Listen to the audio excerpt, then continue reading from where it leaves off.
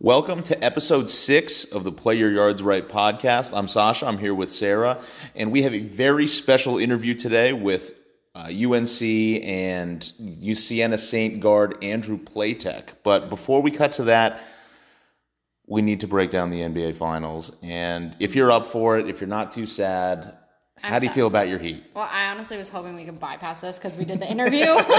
But, yeah, it's not looking good. I did say, and I don't want to say that I was right because it's sad for the Heat, but I was thinking this was going to only be a five-game series here. Yeah. And that's what it's looking like. The Heat just don't have an answer, and we knew this. I don't think any team did. For anyone who wants to say this Finals, we got gypped because it was the 8 seed, the Heat, I don't think that's true. I think any team really would have been a tough matchup for these Nuggets. They're dominant. Everyone's playing well, and it's not even just Jokic. They're getting Aaron Gordon. What is he doing? He's playing out of his mind, I feel like. And they're just getting production from all angles. So I have a feling tonight we're recording this, game tonight, game 6. I think this is going to, or game 5. Game 5. I think this might be it. Yeah. We'll see. But yeah, I mean, the Heat petered out. Honestly, I feel like Heat culture, they can only keep it up for so long. It relied on all the energy and everything, and I feel like just being at altitude and just this long playoff run, I feel like it's just finally taking a toll on them. They're not getting production from guys who they were but during big wins, like Martin and Strus. They've cooled off, guys like that. So now, and it's hard for Jimmy Butler to put up 40-plus points a game. Bam's been playing overall pretty well for the series, but, I mean, they needed production from I guess their 6-man guys off the bench, and they were getting it, and now they're not. And I think that's kind of where it's led us to be where we are right now. I completely agree. It's been fun to watch, and I thought we were going to have a series after that game, too. It seemed like Spoelstra came out, made all the adjustments, starting Kevin Love, and it seemed like they saw what the Nuggets were doing, and they made adjustments. And I'm like, we may actually have a series here. But then it seems like the coaching adjustments were just done right back on them, and Spoelstra hasn't been able to find an answer yet. Yeah. I do feel like we need to give the Nuggets their flowers a little bit. But before we do that, are you excited at all? It seems the last news I saw, Tyler Hero may be playing tonight. I did. I saw that where he was elevated from to questionable. So he's suiting up tonight. So he's not going to be in his ridiculous fits on the sideline that I got too angry at to start saying what he was wearing anymore. Because I was like, just get him on the court at this point. So I'm hoping maybe that will bring a morale boost for them. I mean, I think starting Kevin Love gave them a little spark. That was short-winded, but it lasted. I mean, if he can come out there, who knows where he's going to be at, though? Is he coming out there and just, looking like a shell of himself? Or is he able actually to make some key shots at big points? That could be a big turn. I think that could be, give the Heat a chance tonight, for sure. So they're really pulling out all stops here, I think, with this move, obviously. Yeah. So excited to see him back out there and not his ridiculous fits, but I just don't know if it's too little too late not to be dramatic, but. And he's been out for 7-8 weeks. I think game shape is a very real thing. Yeah. So as much as he's been working out, having to play, especially in Denver at the altitude, I mean, who knows what his stamina can be like. But maybe having a guy that can come in, maybe play 15, 20 minutes and hit some threes, that may, that may at least keep the games closer. I don't know if anybody's beating these Nuggets right now. I mean, they've been dominant. Jokic got in foul trouble in Game 4. It seemed like everything was trying to break the Heat way, and they just still couldn't get it across the line. And they're doing all this the last 2 games. I think Michael Porter Jr. scored 2 points, and I thought he was going to be their solid number 3. But they keep finding new guys that step up. Jokic and Murray working together is just insane. Their assists, they're assisting, they're scoring, they're rebounding. It just seems like there's not enough people on the court for Miami, and they, it just seemed all the writings on the wall that it's gonna, it's gonna end in 5 right here tonight. Yeah. But the way that the Heat have played in these playoffs feels like this is exactly the prime. When everybody's expecting Denver to come out and win, it seems like that's when Miami keeps thriving. So wouldn't be too surprised if they end up pushing at 6, but it feels like that's kind of a pipe dream at this point. I feel like I'm giving a eulogy now. But,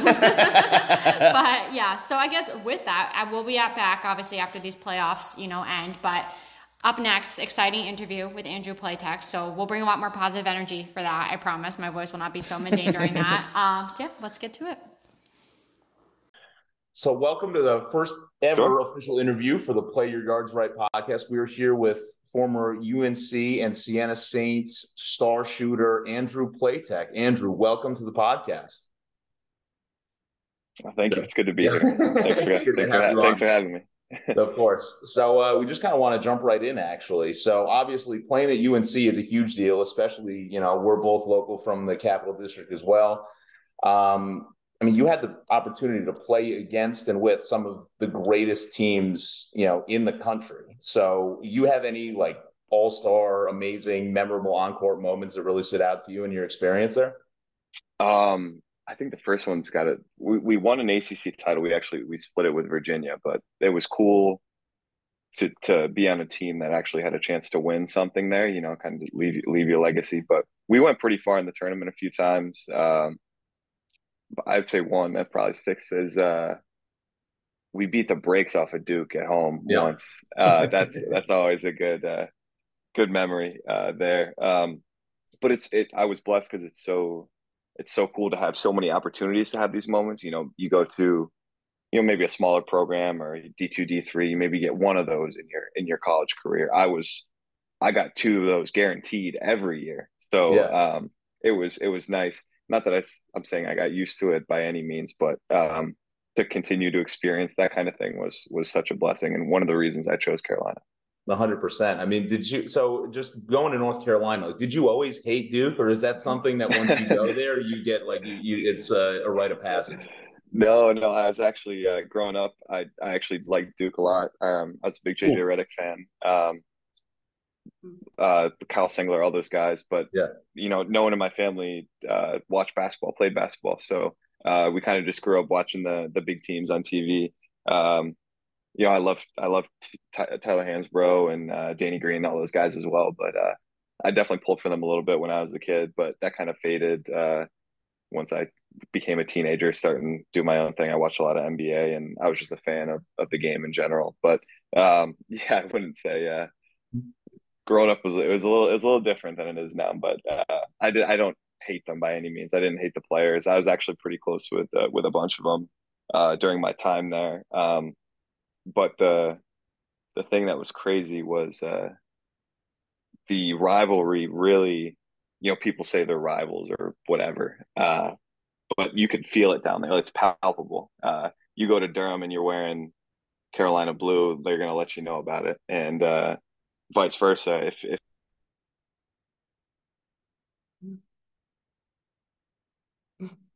it's really places, Raleigh has a couple professional sports teams, but it's hockey and soccer, so they don't have any basketball. Like basketball is like the true lifeblood of the South, specifically in North Carolina.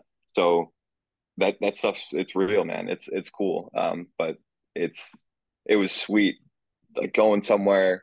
If you had a game that day, be good luck tonight. And but I was like, wow, people really they take time out of their day and to make sure you feel appreciated. And I mean, it cuts both ways, obviously, right? Because if you're not winning for them, it's tough. But um, there's highs and lows to it both ways. But I wouldn't have traded it for the world.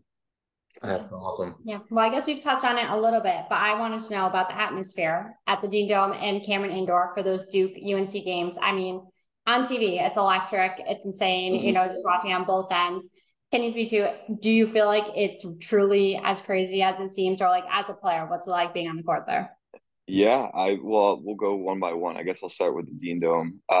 We have one of the largest stadiums in the country, so I think it's 22,800 is the total capacity, and it's probably more than that because it's like standing room only there. Um, but the loudest moment I've ever heard in college basketball was, I don't know if you guys remember this, but I think Theo had a dunk at the end of the game when we were playing Zion and Yeah. RJ's team. That was the loudest I've ever heard a stadium in my life. So that when that place gets rocking, it's really it's something else. But those games are so crazy. We played and then the other one was I can't remember. I think it was a double overtime game against Duke my senior year, um, which was crazy as well. But when you're out there, you're almost like willed by the fans to give a little more, to give a little extra, because you're working your ass off like for 40 minutes, and um, you might not have it in the tank, but the fans like keep pushing you and pushing you to give more and more. So that's I would say that's the Dean Dome. But at Cameron, it's like it's like a dull roar. It's crazy from like 40 minutes before tip off. It's loud. Like when we're warming up, you can barely. I'd have to be like this very close, probably a foot away from my teammates to say something to them because they can't hear me. Because the gym is a lot small. I think it's 8,000, Yeah. and the acoustics are such a way where all of the noise is like on the court. So when Coach Williams is talking to us in huddles, we're all it's like a bond, like a campfire. You're five heads around like in a circle, and you can like he's screaming at you to so you can understand what he's saying because that's the only way he's going to get information across. But both beautiful stadiums, and I've had success in both, so Yeah, that happy doesn't about hurt. that. Yeah. That's just so wild. So it's like, and you mentioned the kind of being willed to win at your home court. I mean, just I've always wondered that, like from your perspective, like you're hearing that, if you're at Cameron, that energy is still there. Like, do you feel that Mhm. the home team really has that much advantage, or just a crowd being that loud and that passionate? Like, even if you're on defense, like, do you feel that still wills you, or you really is home court that much of a difference in those kind of environments? I think especially in those environments, it's a huge advantage because we get more tickets and more fans for home games, and they're only allowed to bring a set amount of people as per anything. Right. Um, so we have some of the best fans in the country as well. They're passionate, they're loud, they care. So I think that's the main difference, and especially there too, because there's even less of us that get to go for family. I think we only get 2 tickets for there, so like bring my parents, and we have this little section behind our bench, and then Yeah. everybody else it's Duke Blue, and that's it. So I really do think it makes a difference, just because people care about it so much. That's so great. If it was anywhere else, I mean, we had a lot of played at Gonzaga. I felt it was the same way. Tennessee, like all these big schools, really, there's a palpable like buzz in there for the home team. Anywhere you go. So depending, obviously, but for Right. these big schools and the schools that have a big following with fans that care, I think it really does make a difference. Yeah. Right. And I mean, you had already kind of alluded to it a little bit with those Duke teams with RJ, Zion, and Cam. I mean, Mhm. you've obviously played against some amazing people. Was there anybody that, like, being on the court with them, watching them in person, you really knew right away that there's something different and special about them? You could tell pretty quickly. I knew like who didn't know Zion was going to be Yeah. Zion.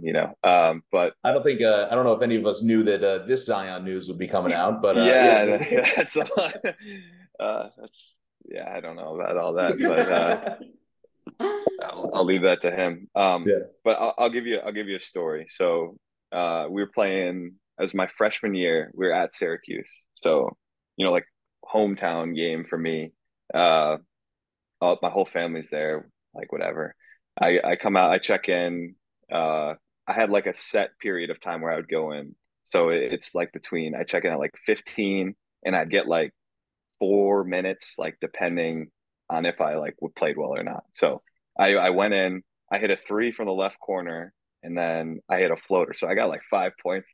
This is like five more points than I've been scoring like all year. So I'm like rolling. I'm feeling really good. I don't know if you guys remember Ty's battle at all. Oh yeah. But hell of a player. So I that was my matchup. So I got 5 points. I think I'm, doing good, like clapping, looking at my family, seeing if they're up there and stuff. Coach Williams is excited for me. He comes down 3 possessions in a row, like does like the Kobe thing where he's like ISO and just beats me to the basket three straight times in a row, like 6 points. My points are no more. They have the lead again. Timeout horn. Like I'm out of the game. So that was the toughest guard I've ever had to play like personally in there. And he was just a heck of a player. I mean, there's so many I could go down. All those Sure. Duke guys. Trey Jones, like who else? Like Cam, like just some of the stuff they can do and move with the basketball, like how skilled they are is incredible. So there's too many. There's too many Yeah. people are so good.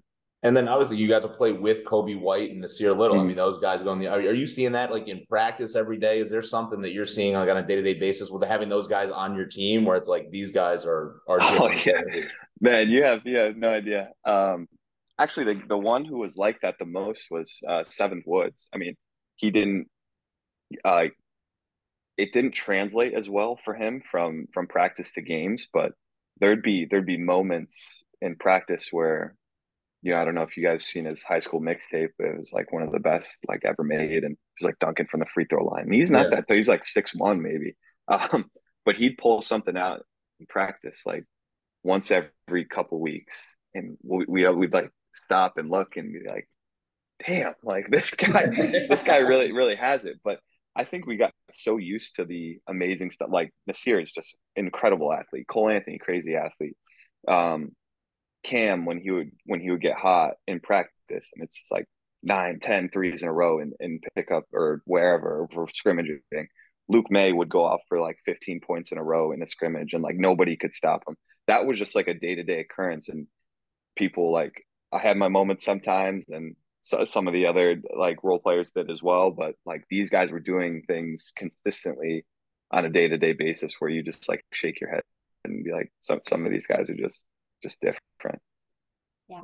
I guess going along that, with being around so much talent and everyone's obviously incredible athletes at that level, what do you feel like helps guys like kind of translate that over into their game on a consistent basis? Because obviously we all see, everyone knows they're great athletes. And as a fan, you feel like it's frustrating sometimes when someone doesn't have it, or you see this potential and then that's just not translating out onto the court, whether it's at a Sure. college level or NBA. I mean, what do you feel like kind of helps like guys translate that over, if anything that you've picked up on throughout it?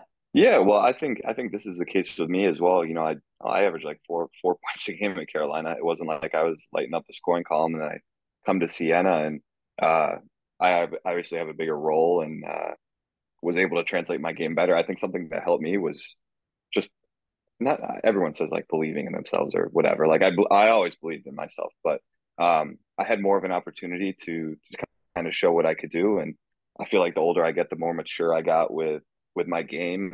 And honestly, I think getting in a weird way, getting injured kind of helped me reinvent myself as a player. I was always a good shooter, but I was a pretty good athlete, and I could get to the rim and finish. But um, I had to, obviously, because I tore my Achilles, I couldn't be as athletic as I wanted to. And like I had this rehab period where I had to go through a bunch of stuff and get back to a place where I felt comfortable to play college basketball. And I'm not going to drive and dunk on anyone anymore. Um, so I had to, yeah, kind of reinvent the way I played, and focus more on my outside shot and playing a little bit slower and more controlled. I wasn't, as soon as I get the ball, it wasn't okay, I got to make a decision right now. It was okay, what can I do with the situation, um, that can lead me to an open shot, or get to my space where I know I'm effective. Like I'm effective in the lane with floaters. I'm effective coming off screens. It was doing things in a basketball sense that was like playing to your strengths. Basically, I think I played more to my strengths at Siena because I had more of an opportunity to do it, and I stayed longer on the floor. Whereas Carolina, I was trying to keep myself on the floor. So like obviously the athletes are better and everything, but like I had to take charges and be the best defender, and like do all the little things to try and keep myself on the court. And like scoring was just like an afterthought at Siena. If I didn't score, like we weren't going to win games. So I think the responsibility of that helped me become a better player, a better scorer, and get to these situations where I could be effective in games more. Absolutely. And kind of because of that, do you find yourself, you're practicing and you're training, and then now as you're going into this next stage, are you finding that your training and practice is different? And do you have any like new unique techniques, drills, anything that maybe you used to do, or maybe that you've kind of grown into now as you've, mentally and physically changed your game a little bit? Yeah, I do. I simplified everything pretty much, because I was the kid when I was younger, or like younger. I'm 25 now. Like when I was 19 coming into college, uh, I would do everything and anything I could to like get a workout in, do whatever. Work with Coach Davis, work with Coach Rob, Coach Frederick. Like, what do you need me to do to like get better? And I'd hear one thing and another thing. It's like, okay, I'm gonna try and do all these things at the same time, and that wasn't really effective in changing what I wanted to do. I think as I've gotten older and I've understood the game more and like how I play, I'm not going to go out like I said and be a high flyer. I'm not going to play as somebody who I'm not. I'm going to play as the player I know I can be, and that's effective and that teams want to see, and like that will get me on the court. So I think everything is more simple now. Work with my trainer Steve D'Agostino all the time. We just talk about, what can you do? Your strength is your shooting, right? So what can we do to get you open looks, or not even open looks, where because I don't need to be open to score the ball anymore. Like if I have a little bit of space, it's going to go up. So how do we maximize the situations where you can do this? Well, you need to be better off the ball. You need to learn how to use screens better and set your man up and whatever. Use your shot fake to get to open space. So I think doing a lot of that. I do the same warm up routine every day now. Um, I do the same pretty much drills like spot shooting. I have specific things where I do that's like 30 or 40 minutes part of my daily shooting routine that doesn't change ever. I do that every day because I think that's been effective for me, at least this year and going on last year. Cause I shot 45% last year from three. So I think I did a pretty good job of, Yeah. like figuring something out, more than I could say at Carolina. Carolina, I thought I tried to do too much all the time. And here I've kind of taken a step back and really analyzed what's effective for me and what's not. Like if I'm not feeling it one day, like if I'm injured or whatever and I need to rest it, then I'll take one. I'm not trying to push myself too hard when I don't have to, when I don't feel it's safe, because I have to take care of my body in a way now that I didn't when I was 18 or 19. Like I could go out, do 3 workouts and a lift and play pickup and then like be good to go for the next day. Like if I'm doing that at 25, I'm going to I need more time to recover and do other things. So I think kind of reeling in what I've done and being maximum efficiency with the hours I do put in on the court has really changed my game and helped me play a lot better. For sure. I know you talked about obviously your practice, routines on a day-to-day basis, but do you have any like pregame rituals or superstitions and stuff? Obviously they're not technical things, but they're equally as important to some players. So Yeah. is there anything you've kind of relied on? Well, this year actually, I was a big proponent. Like this year, I was like, I'm gonna try stuff out, just see what works for me. So I would notice I would get like hungry during games or whatever. And then when I was at Carolina, it was whatever, like suck it up, like you're fine, Yeah. like just play. But I think it really makes a difference. So one of the things I would do is I would always have like a Cliff Bar like 15 minutes before tip, um, or like one of those wafer things. I don't know. They're like Nature Valley wafers, but they're really good, and it's had like peanut butter and chocolate and whatever in it. So when I felt like satiated when I played, it actually made me feel like I had more energy. Maybe I didn't, but it made me feel like I had more energy that I could play with like during the game. So I think no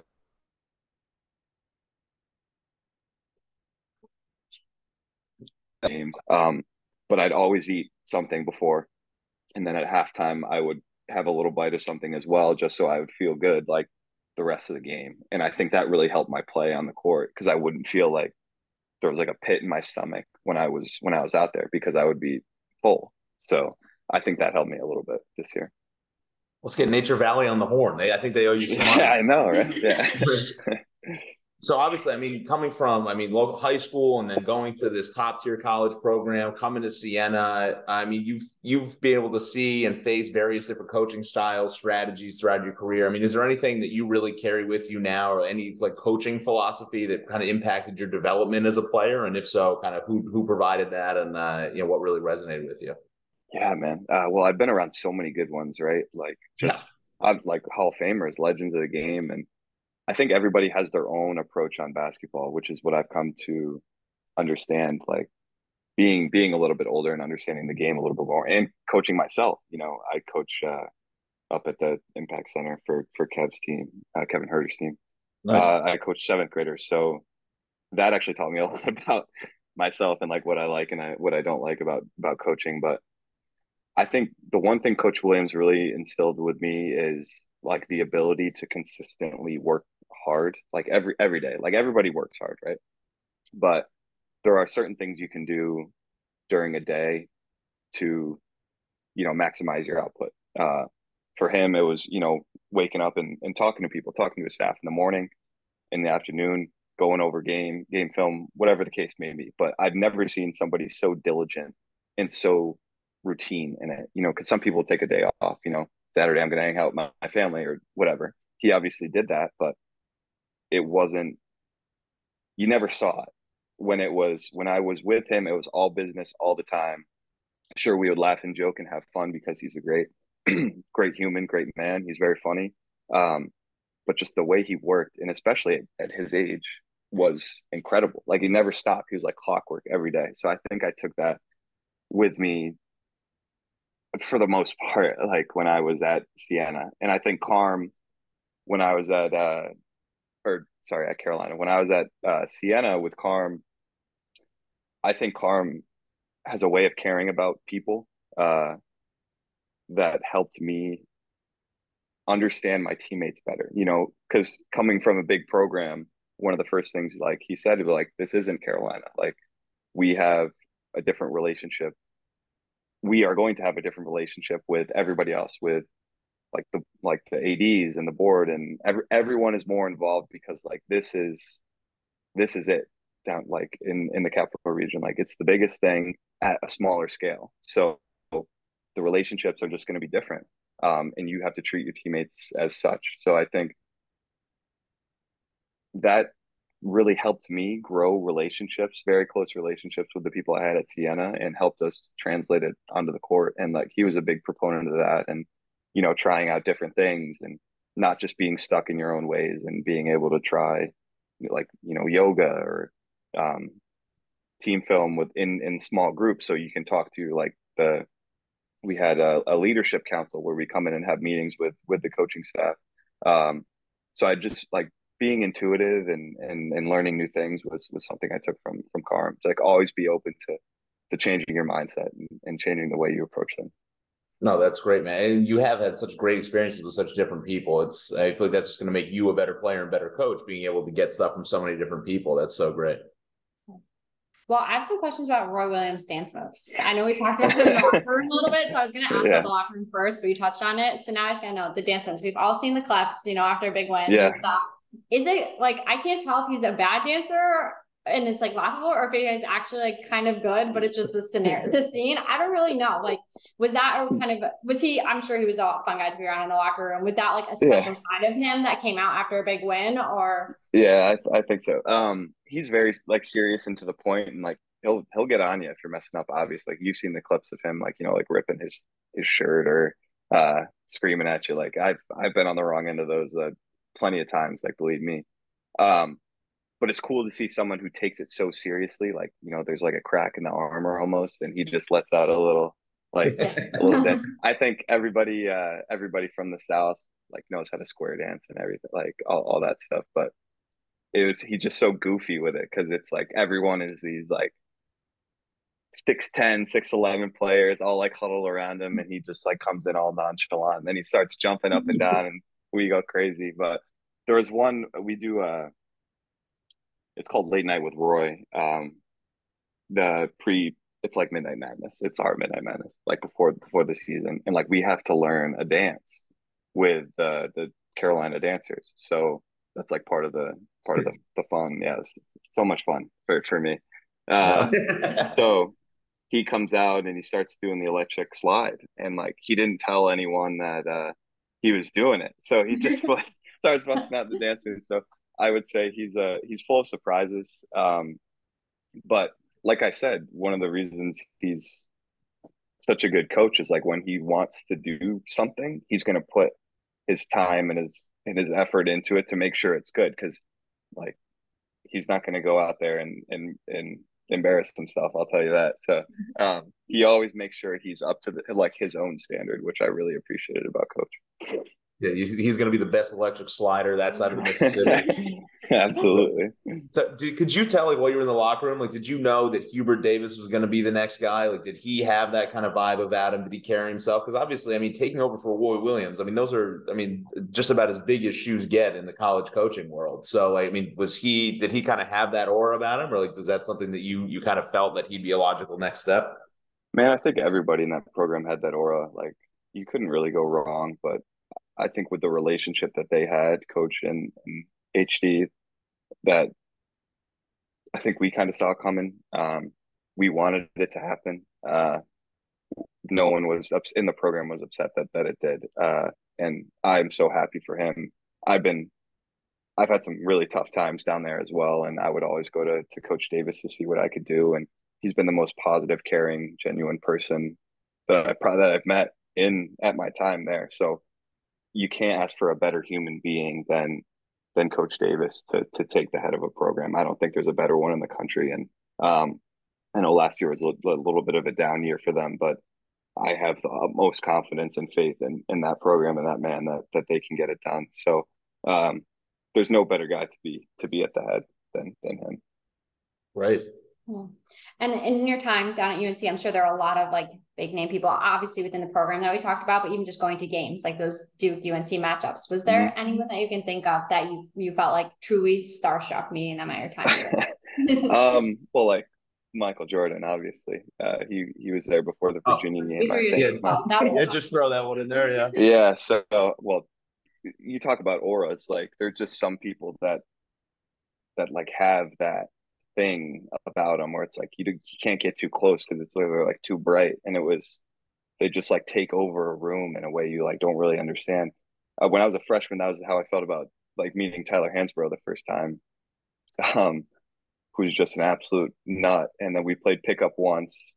Uh, he's like cursing you out and dunking all Yeah. over you. So like he's a crazy dude. So that went away pretty quickly because he was just like one of the guys, you know. So I'd say Jordan's like that. J. Cole came to one of our practices. That was another guy where I was like, gee, like I don't even belong near this near Yeah. this guy right now. There's been a lot. I felt like that way with Coach a lot. Like I was afraid to disappoint him just because like this is this is a guy that I grew up watching on national TV for years. He's got 3 national championships. For what I do in my life, this is the pinnacle. But it was hard to separate that at times. As this coach, leader, um, guy who's giving you instruction other than the Hall of Famer, like charitable, loving, like grandfather that he is. He had that duality of him, and it was you had to kind of see both sides of him. So, yeah, I would say that like those three were pretty I'd good. say that's a pretty strong list. I think that's pretty good. Yeah, Yeah, it's top front by Michael Jordan, J. Cole, yeah. and Roy Williams. That's a yeah, solid list. Like thinking back to my middle school basketball game, when my friends like first came for the first time when I was on the modified team in 7th grade, and they like all brought signs. I got in like significant air ball from the corner, and I'm thinking about like if J. Cole's at my game, like I would be yeah, airballing left and right. Staying Like in the I locker can't room. my friends in seventh yeah. grade being there. Like, wow. So what's it like? I've always been curious about this. What's like the student workload like at UNC? Like if you're a student athlete, you're on like I feel like being on the basketball team at University of North Carolina is I mean that's a top tier thing. Like is everybody going to classes? Are they making people and then kind of transitioning off that? How did that, if so, did that change coming to Siena? Yeah, I mean, college is college, right? So it's not easy by any means. And I think the one thing people don't get, like maybe the casual fan, maybe you guys do, is that you're in school all year. So I got like 3 weeks off like the entire year. So we'd finish our season, we'd be in class, like we're taking classes on the road, tests on the road, whatever, like when you're traveling, obviously. Um, but then you go home after the season for like a week and then you're back for summer school, like by the end of May. So you have summer session 1, you go home for a week, summer session 2, and then you get 2 weeks, maybe a month I had. So you get 2 weeks at home in August, and then it's preseason. So in those times, you're constantly taking classes, you're meeting with tutors. Like I had tutoring like 3 nights a week. It really depends, like on how like good of a student you are. So if you get good grades, which I had my first few years, you don't have to go to tutoring, or do any of that stuff. So, but in terms of like going to classes, like there'll be days where I didn't go, obviously, but our school, like our team is so small. There's like 15 scholarship guys, right? Or 13. I can't remember the number exactly, but um, it's not like football where there's 150 or whatever Yeah. it is, where it's hard to check if like all the corners went to class today or like all the DBs or whatever. Like there's 15 of us, Yeah. so our staff can easily look down the list and go to each class and see. So we had like class checkers and all that stuff. Yeah, because it's important, not only to get your education for any kids listening, like go to school, go to class. Um, you have to like there's a mandatory attendance, so you can get credit for the course, so you don't fail and you can play. So that was like the main thing. Like you need to be on the court, you need to be in class. Um, and he was adamant. Coach Williams was adamant. Like if you're messing around with your classes, like I don't care who you are. And he's bench players, like great players, for not going to class. And like you think if I didn't go to class, like I would ever get in the game, like you're out of your mind. So I think it was very it was a lot. It was a lot all the time. And it was a little different at Siena, obviously, because private institution, smaller class sizes. It was they didn't really have the resources to like check if you were there or not. And to be honest with you, like I was in the graduate program, so I was a little like distant from everybody else. But the same things that are talked about for underclassmen at Carolina were talked about as an underclassman for Siena. Making oh, so and so didn't go to class today. Like, what's going on with him? Like, does he have a problem, or does he just like not want to go, or whatever? But it's just daily things you gotta take care of. I mean, sometimes I'm sure you guys don't want to work, so like Yeah. it's like the same kind of thing. And you guys both, there were days where you went to school where I'm sure you didn't want to go to class or did not go to class. Like athletes are the same way, so they try and lower the amount of coursework for the school year by taking classes in summer. That's why you're in school the whole year. So instead of taking six credits, you're taking four. Like, well, I don't know how they did it when you guys were in school, but we had like credit hours. So Yeah. I think we needed 12 credit hours per semester, like per week. So you had to obviously go to your classes, the 12 credit hours, while the typical student or the average student was taking like 16 or 18 or whatever the case may be. So we're taking less, but we're going to school more. And some people still don't seem to understand that. So, No, that's a grind. And also, yeah, like, it so is. did you guys feel that like the winter break, was that like kind of a break for you guys, just having to focus on basketball, or they're just hammering down No, 2-a-day practices and you're filling your yeah. schedule? Well, Carolina was funny because it's like every student goes home like December 11th or whatever, and it's like Coach Williams like starts licking his chops. He's like, okay, this is basketball time. Like we don't have any more finals, no more whatever, blah blah blah. Like, all right, we're in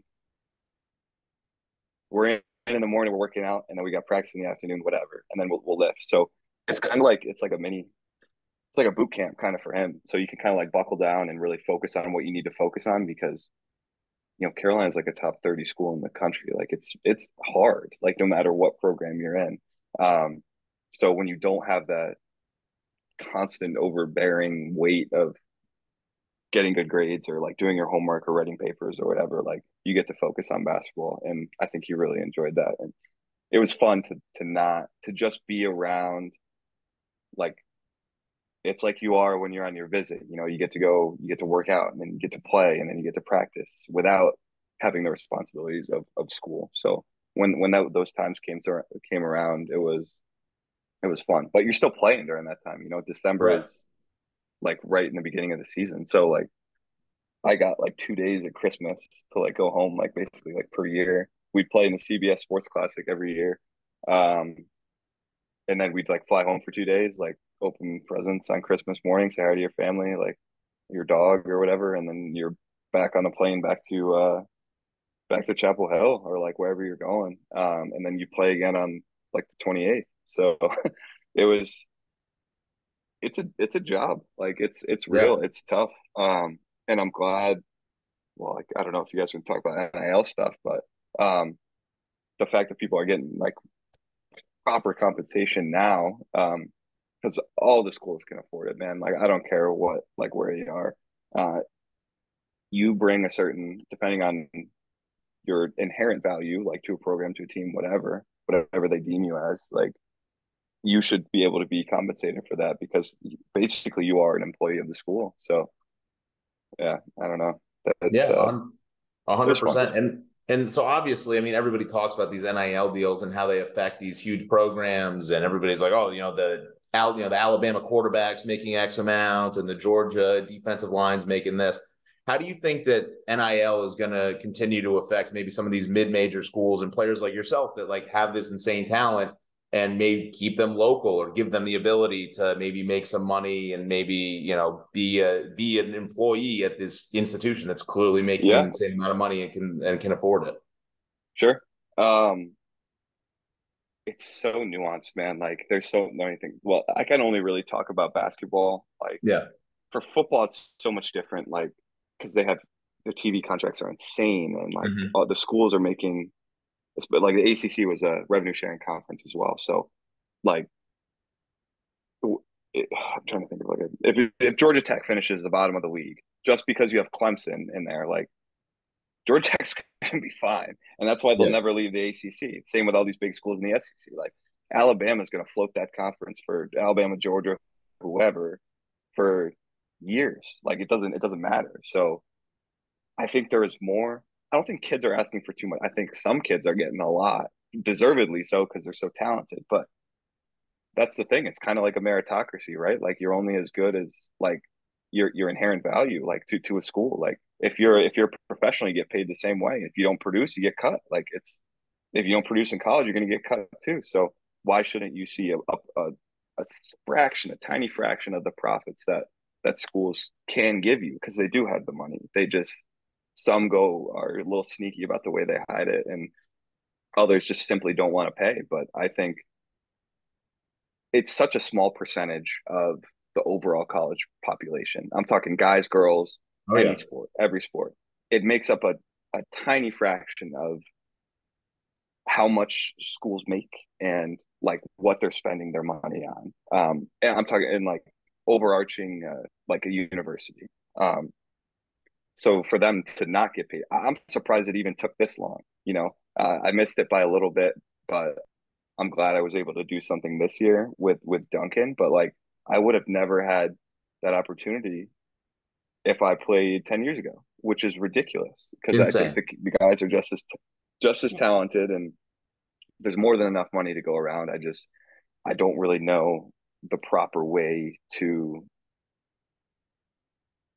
like give kids the money they deserve because I think for the most part kids are pretty irresponsible with their money. I was always a fan of like whatever money you make for the school or whatever money they deem you at, just like put it in escrow and like get it Mhm. after you're done. Like Yeah. I was a proponent of that because it's like you can't just go spend crazy money. But on the other hand, like who am I to tell you what to do with your money?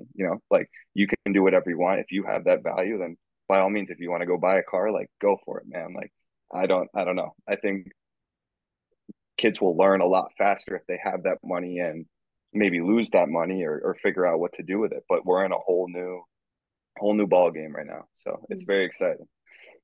It's definitely come a long way. I can think back even like in college, if I ran a race in the off season, I could not accept any prize money or anything, even if I wasn't even wearing, probably Yeah. same for you, pickup tournaments and stuff like that. So like Yeah. not only were we not getting paid for what, we were bringing to school, we were actually losing money on the Yeah. things we're doing off season or off campus. So Mm-hmm. it's definitely shifting in a good direction.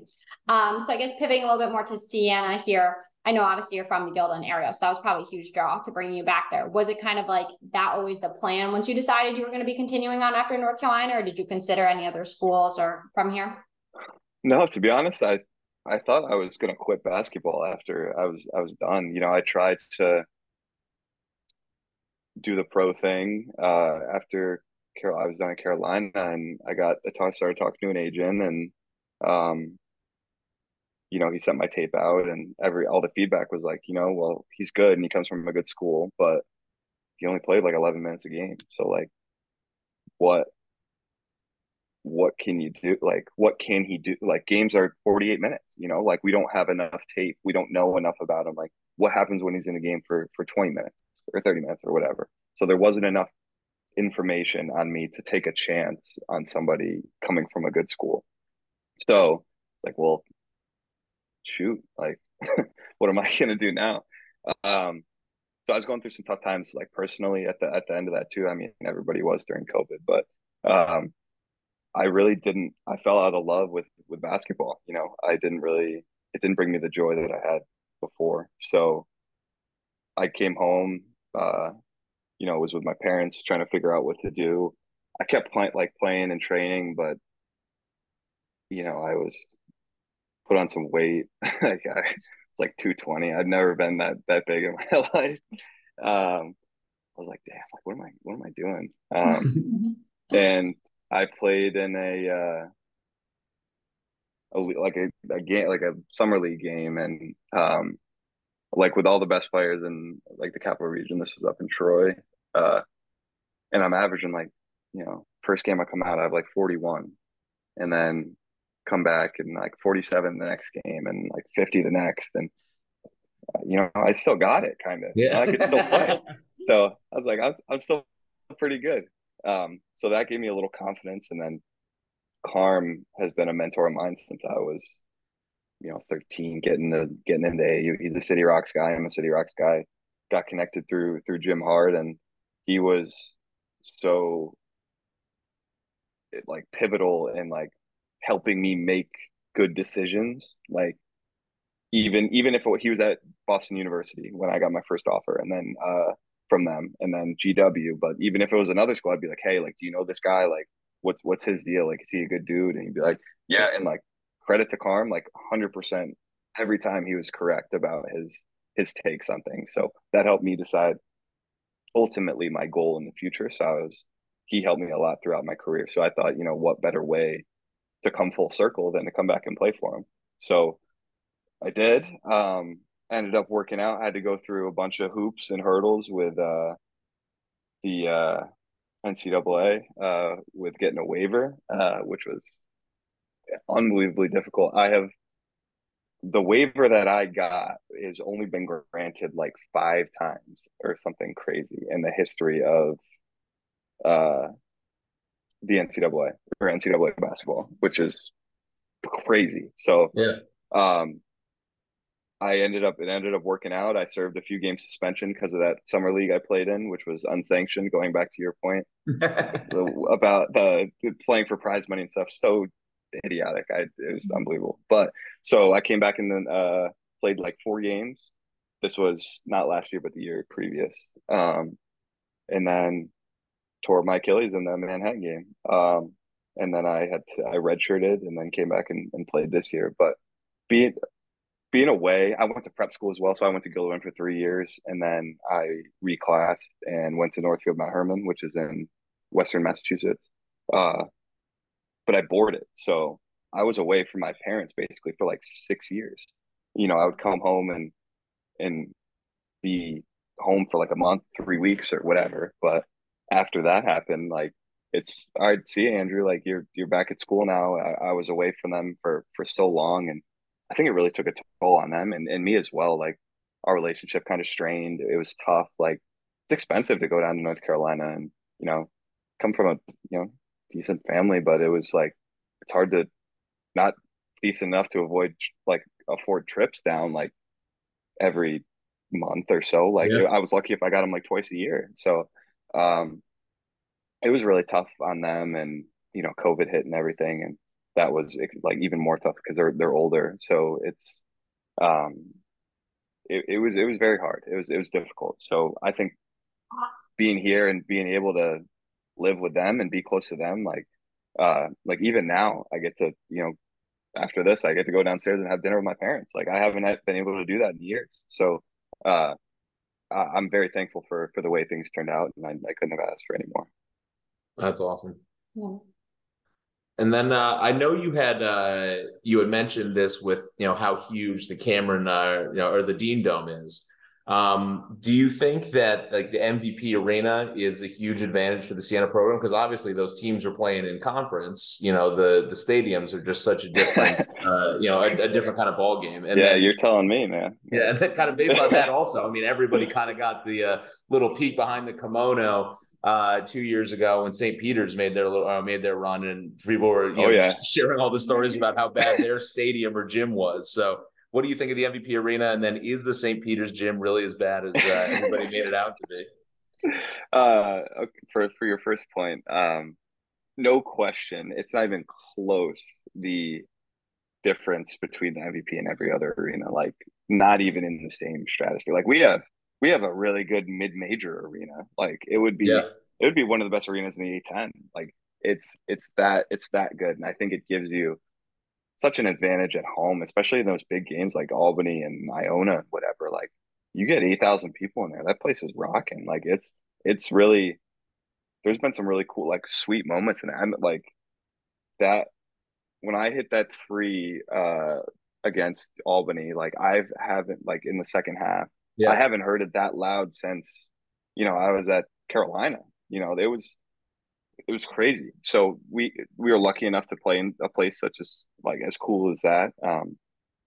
Shout out to them for letting us use it all these years because we could just as well play in the UHY over at Mhm. Siena. So definitely a huge advantage. But I think in for St. Peter's, I played terribly there. So like I'm not a fan. Like I think I was like 1 for 5 from three. So one of my worst shooting outputs of the year. I didn't love it.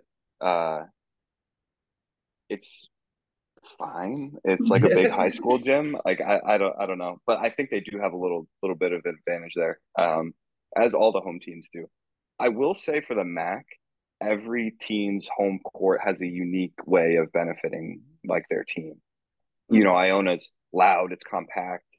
They press the whole game, so they're like on top of you, and it really like it shows like in the way like their stadium or their arena is built or not arena their gym is. At Quinnipiac, it's like spread out and there's a lot of space everywhere, like which is how Quinnipiac like wants to play, and I think it like kind of mirrors their games a little bit. So it is a little bit interesting. But yeah, no, I wasn't a fan of St. Peter's, but we definitely do have the best arena. I will say Fairfield, their new place, is really nice.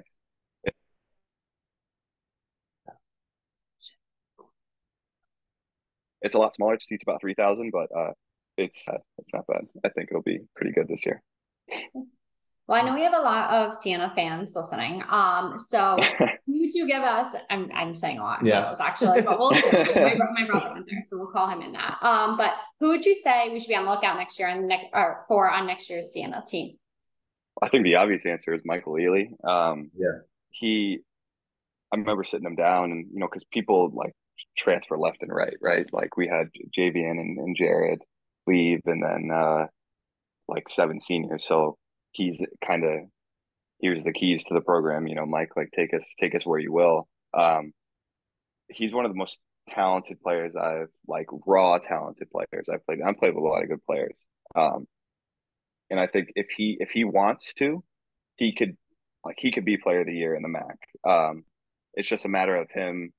Sometimes he gets in his own way, just being frustrated about things, and you know, if stuff's not going his way. But he's a young kid, so like he'll get over that and whatever. I tried to help him the best I could, but he will be if he's not first team All MAC this year. Like I'll be shocked, barring fingers crossed no injuries. I think he's a very important piece, and like he's the engine that's going to make Siena go. So I think when he's on, they're going to be really deadly. Should be one of the best teams in the MAC, even though we lost a lot of good players. I'm banking on him to be successful for the program. I think Killian Gribben is going to have a good year this year. He's out playing with Ireland U19s right now. Yeah. So he'll put on a little more weight this year, but I think he can be really good. He's got crazy feel, good touch. He's really long. I think defensively, especially, he'll be a difference maker this year with some extended minutes now that Jackson and Eduardo are gone. So I think those two guys. I haven't really played too much with the new guys, but I think Brandon Coyle and Mason Courtney will help the team this year in ways they couldn't last year, just because they couldn't find time with the people that were in front of them.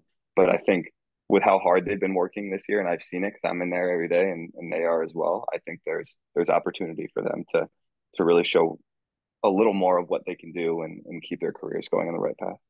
No, that's great, and I really hope so. So yeah, my grandpa and dad have had season tickets since before I was born. I've been a season ticket holder forever, so huge Siena fan, and yeah, I completely agree.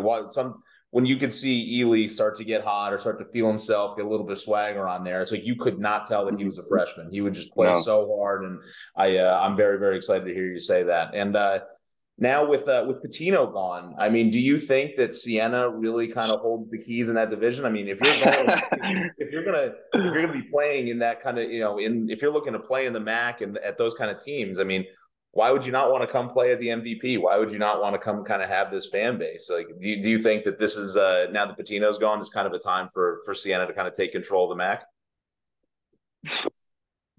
yeah, it should be right. Like I can't. I'm not going to predict the future. If the thing about college basketball is like every team has the potential to do something great. It's just a matter of coming together at the right time and figuring out how to maximize what your team does the best. So if they're able to do that this year, by all means, they have more than enough talent to do it. It's just if they can figure out how to do it the right way and the way that's most effective for them. But I would like Tobin Anderson's no slouch either. So I Yeah. think he's gonna bring in a lot of good players. They're going to run good stuff. They're going to be hard, like well coached, well disciplined. Um, and I really like Quinnipiac's coach as well, and Canisius. I think there's a lot of great coaches in the MAC.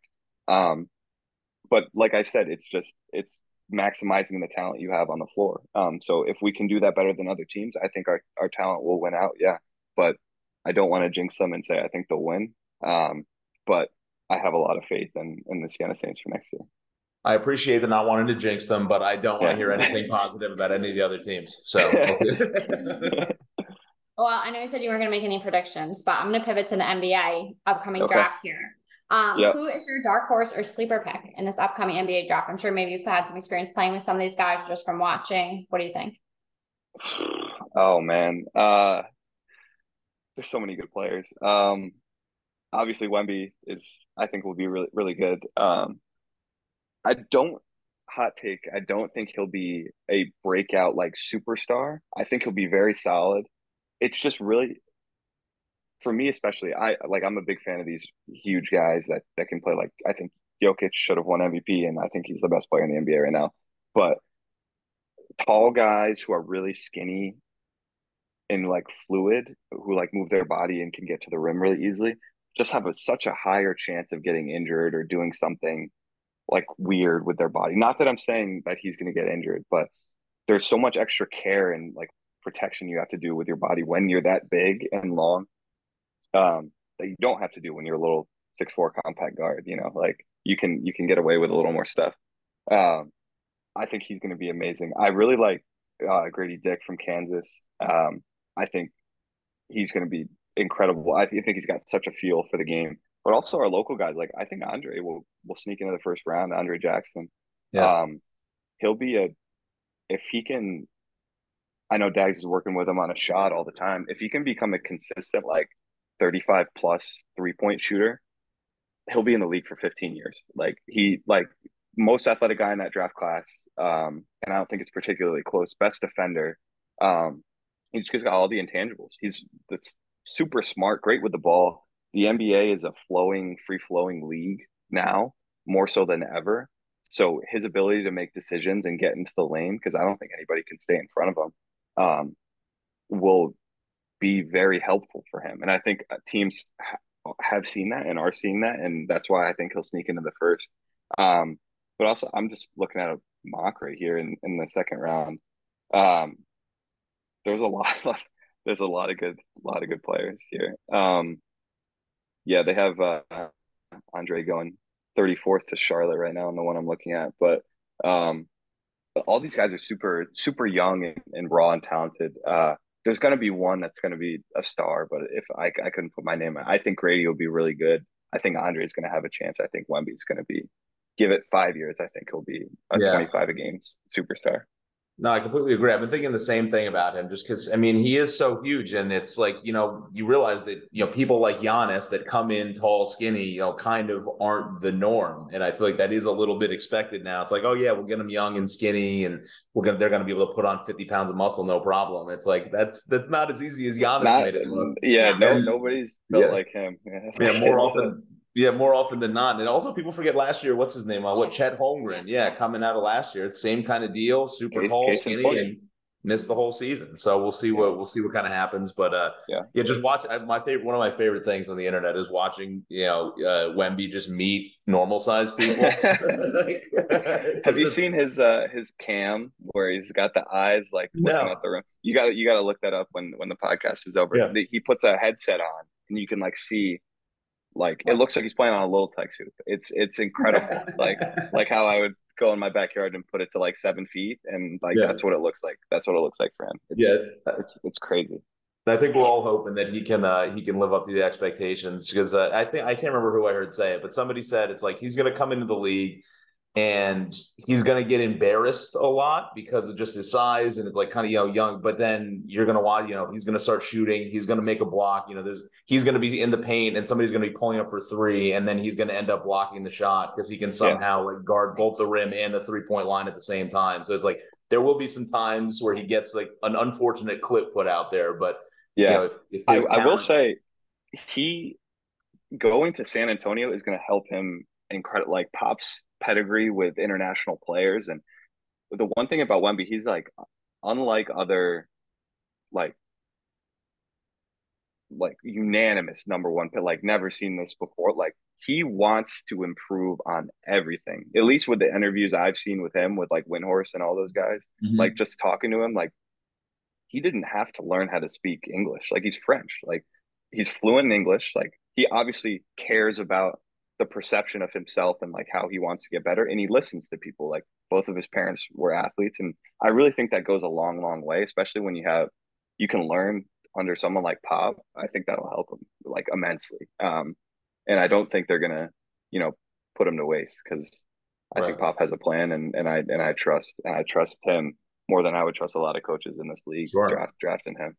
Have you played with any international players? I know you mentioned the guy in Ireland, but have you played with because the grind seems a little different over there. I mean, the league is being taken over by a lot of these guys that aren't from the U.S. And I feel like the mentality there is just like you said there, where it's like it's all about the grind from day one. They're coming over here bilingual. Like how many people going over to play somewhere else, and all of a sudden they're fluent in their language. So I think in America we're so American centric, right? And I think being Eurocentric is just like being worldly. So they understand more about other cultures and other people, especially in America. Like I don't care what anybody says. We have the best basketball, like maybe not the best players in the world right now. Cause you're talking about the Giannis and Jokic and Joel Embiid, but like 5 through 50, they're all American. Like we still run basketball. And like, I think the world games will prove that again this year. And even our younger AAU teams, they'll kill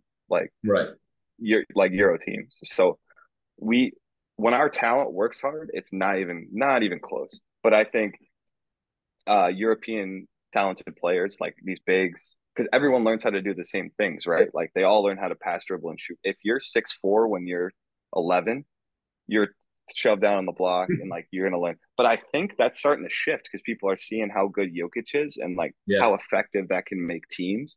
And the fundamentals are changing. And I think Dags does a really good job with this. Is like no matter how tall you are when you're younger, you're gonna train the same way. He has a Eurocentric view of training where you need to be able to pass, dribble, and shoot because you never know what situation you're going to be in a game. And like, why wouldn't you want to shoot threes and help your team be better, like in every way you can. So basketball is changing, and I love the way it's changing because I mean it helps me, but I really like the way the game's played right now. For sure. Well, it's been a blast having you on. We're going to close out with a full court press. This is a rapid fire section. Just a few questions. Don't get too nervous. I didn't send them to you ahead of time because I wanted your right off the cuff answers here. So, all right, what is your go-to Dunkin' order? Medium hot chocolate, small hot chocolate. Sorry, with a if I'm going for breakfast, small hot chocolate and like a sausage, egg, and cheese croissant. Favorite sneaker?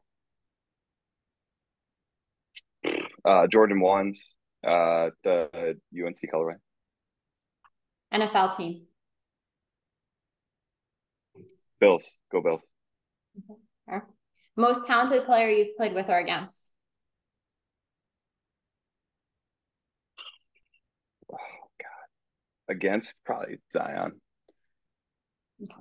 Stewart's, Curvers, or Corner ice cream? Oh, my God. I live right down the road from Corner, so I'm going to have to go with Corner. That's a good answer. Good answer. Most difficult environment to play in, excluding Cameron, because we already talked about that. Gonzaga. Okay. I feel like this is a softball to end with, but your basketball goat, greatest of all time. Oh, that's so tough. I think the greatest player to ever play is still Jordan. I think the best player to play is LeBron. Ooh, love it, love it. It's kind of beautiful, man. Kind of a cop out, but you know. Yeah, it's like I think Roy and you would have had the whole UNC army at your door if you didn't have mentioned Yeah, Roy. I know. But listen, man, we can't thank you enough for your time. But what's the next step for Andrew Platek? What do you got on the docket? What are the next basketball and beyond future looking like? Well, I got an agent, so I am doing stuff with him, and he's Greek, so I've got a few offers now to play over in Europe. But it's early, so I won't sign anything until probably like late July. But it really just depends on the team. So now I'm like fielding offers. You know, this is my job now. So I wake up and I train pretty much all day, and I'll play all the time, and play some golf on the weekends. But 6 days a week I'm working. So like working, I play a game. But this is my life, and it's really fun. It's all I've ever wanted to do. So I can't really imagine myself doing anything else. So I've it's so much fun, man. I can't. It's sweet. I get to do this, but it's a little nerve wracking because I'm a rookie. So I've no one has ever done this that is close to me. Only my trainers and like friends who are pros, but nobody in my family. So we're just trying to figure it out as we go. So you see me somewhere in Europe in September.